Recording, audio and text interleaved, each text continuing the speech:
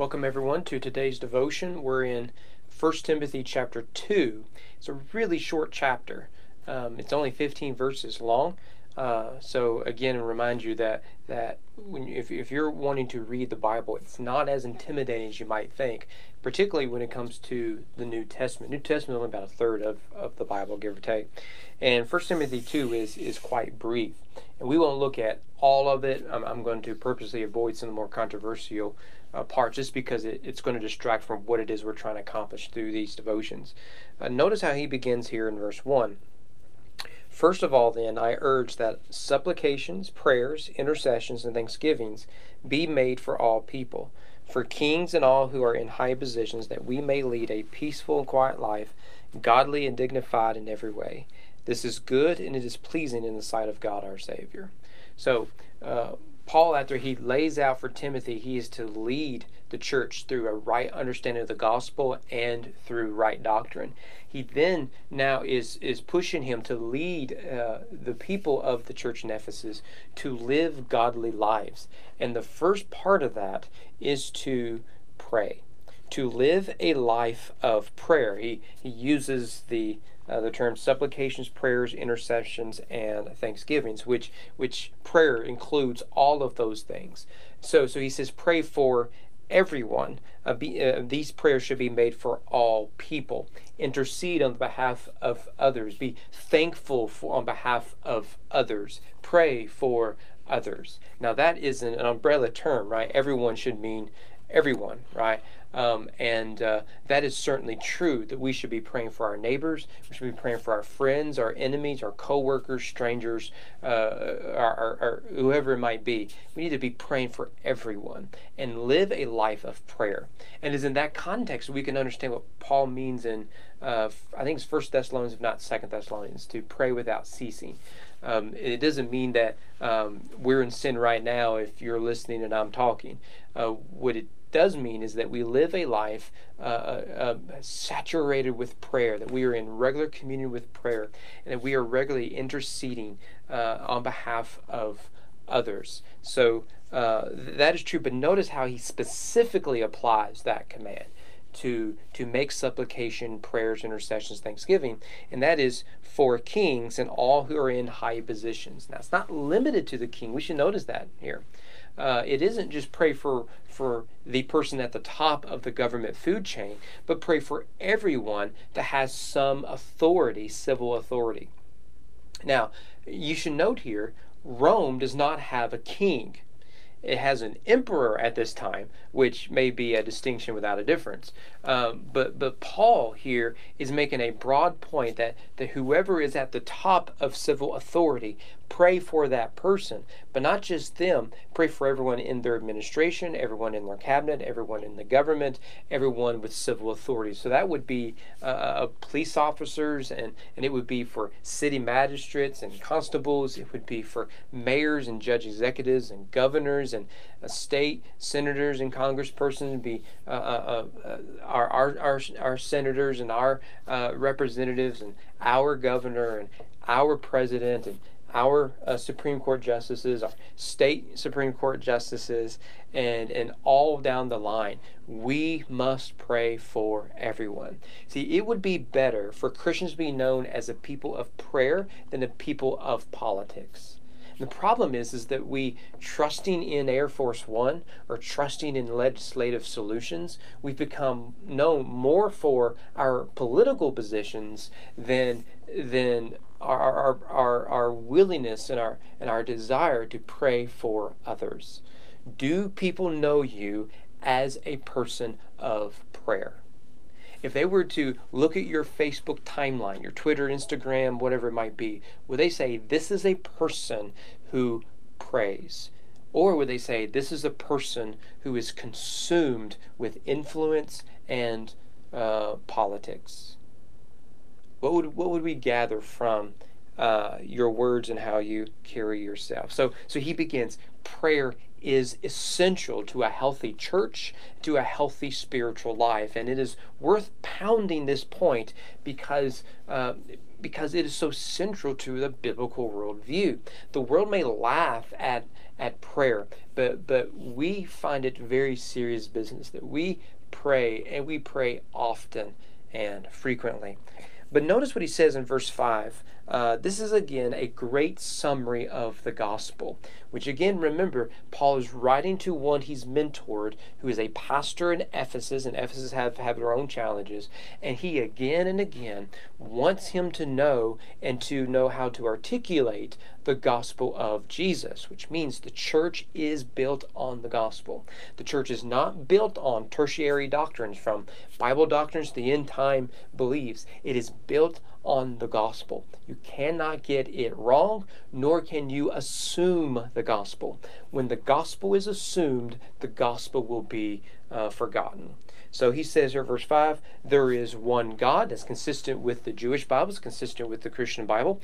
Even within the Trinitarian worldview, we believe there is one God.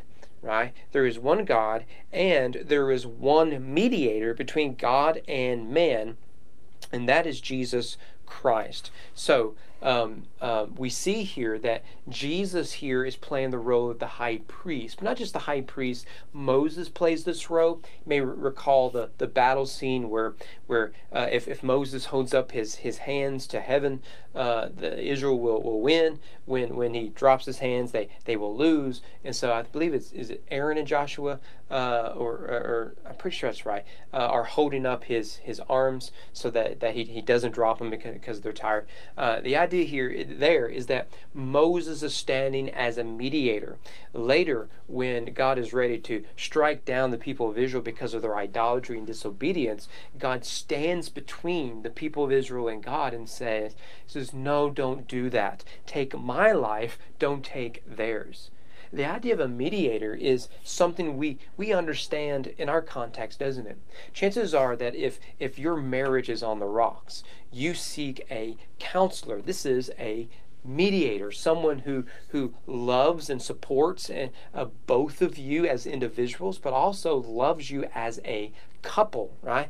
That is a mediator. We have mediators in the legal system, and so Paul comes and says Jesus is the mediator between two sides that have been separated, God and man. But we need to understand the separation is conditioned on the disobedience of you and I. Because of our disobedience, we stand in judgment of God. We have rebelled against him. He has not rebelled against us. And so this is a one-way street. One of us is guilty. One of us is innocent. And there stands Jesus, who is the God-man. Right? So there is one God. Jesus is that God within the mystery of the Trinity. Yet he is simultaneously human. Thus he represents both God and man and offers himself as the perfect mediator. So when Jesus is lifted up, to use language he'll use in John 3 with Nicodemus right before the famous John 3:16, he is lifted up on the cross. God's wrath is poured out upon Jesus in the place of mankind. We understand this, right? Many struggle with the idea of substitutionary atonement, that Jesus stands in our place and for our sins. But really, it's no more complicated than what a father or mother would do for their child. If someone were to break into your home, you're going to be a shield. You're going to be a warrior on behalf of your family. Take my life, we would say, not theirs. If you have a loved one who is sick, have you not expressed, either internally or verbally, I wish it were me who were suffering and not you? That's all substitutionary atonement is. That Christ takes upon himself punishment that we deserve. So there is one God, and there is one mediator between God and men, and that is the man, Christ Jesus. Right? All of that is theologically central to the gospel. But then notice what he says, who gave himself as a ransom for all. So now he moves from the language of mediator to a language of ransom. One of the things I love about biblical theology is how the Bible uses an array of images to help us better understand theology. So, for example, the church or the Bible is referred to as a lamp unto my feet or a double-edged sword, right? And so we have all of these variety of images to help us understand what the Bible is. Christ has some of the same images as well. For example, we call him the head, right? And we call him the cornerstone, right? We have all of these terms used to help us to understand who Jesus is, what Jesus has accomplished, and how we should respond to him. The gospel, the cross and resurrection, the atonement, has the same effect. And so you'll see a variety of images and words used to describe the cross, and all of them give us insight into what Christ accomplished in his atonement. So you can have redemption, you can have propitiation and expiation, you can have just like a dozen of them, and you can get entire books on this, and I find them very, very helpful. Mediator would be one, right? But here we also have Christ as our ransom. Now, we understand the idea of ransom in that a payment must be made to secure someone's freedom. In that context, it's similar to the word redemption. Redemption is used in a variety of ways. One is you redeem someone out of debt. This is the story of Ruth and Boaz, right? So Boaz basically buys Ruth's debt, or Naomi's debt technically, right? And because he is the kinsman redeemer, having been related to Naomi's husband, he has the legal authority to do that, and he has the financial funds to do that.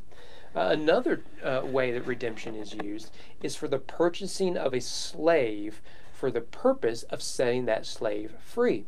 A good example of this in the Bible is not only the Exodus, that's what God does for the people of Israel, but also the story of Hosea the prophet, whose wife, a harlot, goes back into slavery or harlotry after marrying Hosea, and in that context, he has to buy her back, which means she became a victim of the sex trade, and so Hosea has to then go and essentially sell everything he has to buy his wife back. So he redeems his wife out of slavery, and because of that, she is free. Paul asks Philemon to do the same thing to Onesimus, to set him free, and Paul offers himself. If he has caused you any damage, I'll pay it, but let him go free. This is a theme throughout the Bible. Ransom is more narrow in the sense it's clearly a financial transaction, and it's used throughout the Bible in a variety of ways. But what it is that we need to see is you and I were bought at a price. We were bought at a price. So that reminds us that when we come to the cross, when we come to Christ, we do not just take it and leave, but rather we need to understand the great cost at which it took for our redemption, our salvation. We were bought at a price. In fact, that's Paul's language in, I believe it was 1 Corinthians we saw. You and I were bought at a price. So here we have the gospel that Christ stands as our mediator, and he stands as our mediator in offering himself as a ransom. And so that leads finally to verse 8, a good summary of this entire chapter. I desire then that in every place the men should pray, lifting holy hands without anger or quarreling. Now it is from here he'll give instructions to women and their expectations. I really just don't want to chase that rabbit, because this is going to cause me more issues than necessary. If you really want to know some thoughts I have, reach out to me and I'll give them to you. But notice here, I want to point something out in the context of the local church. Now remember, everyone is supposed to pray. Everyone is to be able to understand and articulate the gospel. Then he says, you men of the church, my expectations of you is that you would pray, you would be holy. In order to lift holy hands, you have to be holy. And the idea of holy hands is a cleansed heart, a cleansed soul, and to do so without anger and quarreling. So Paul's expectations of men are high, as it should be. So if you are a man of the local church, I am asking you to pray, be a man of prayer, a man of holiness, a man of peace. And thus you lead in the local church, you lead in the home, you lead wherever you are in the gifts that God has given you for His glory. Remember, you were bought at a price. Lord willing, to see you guys here tomorrow.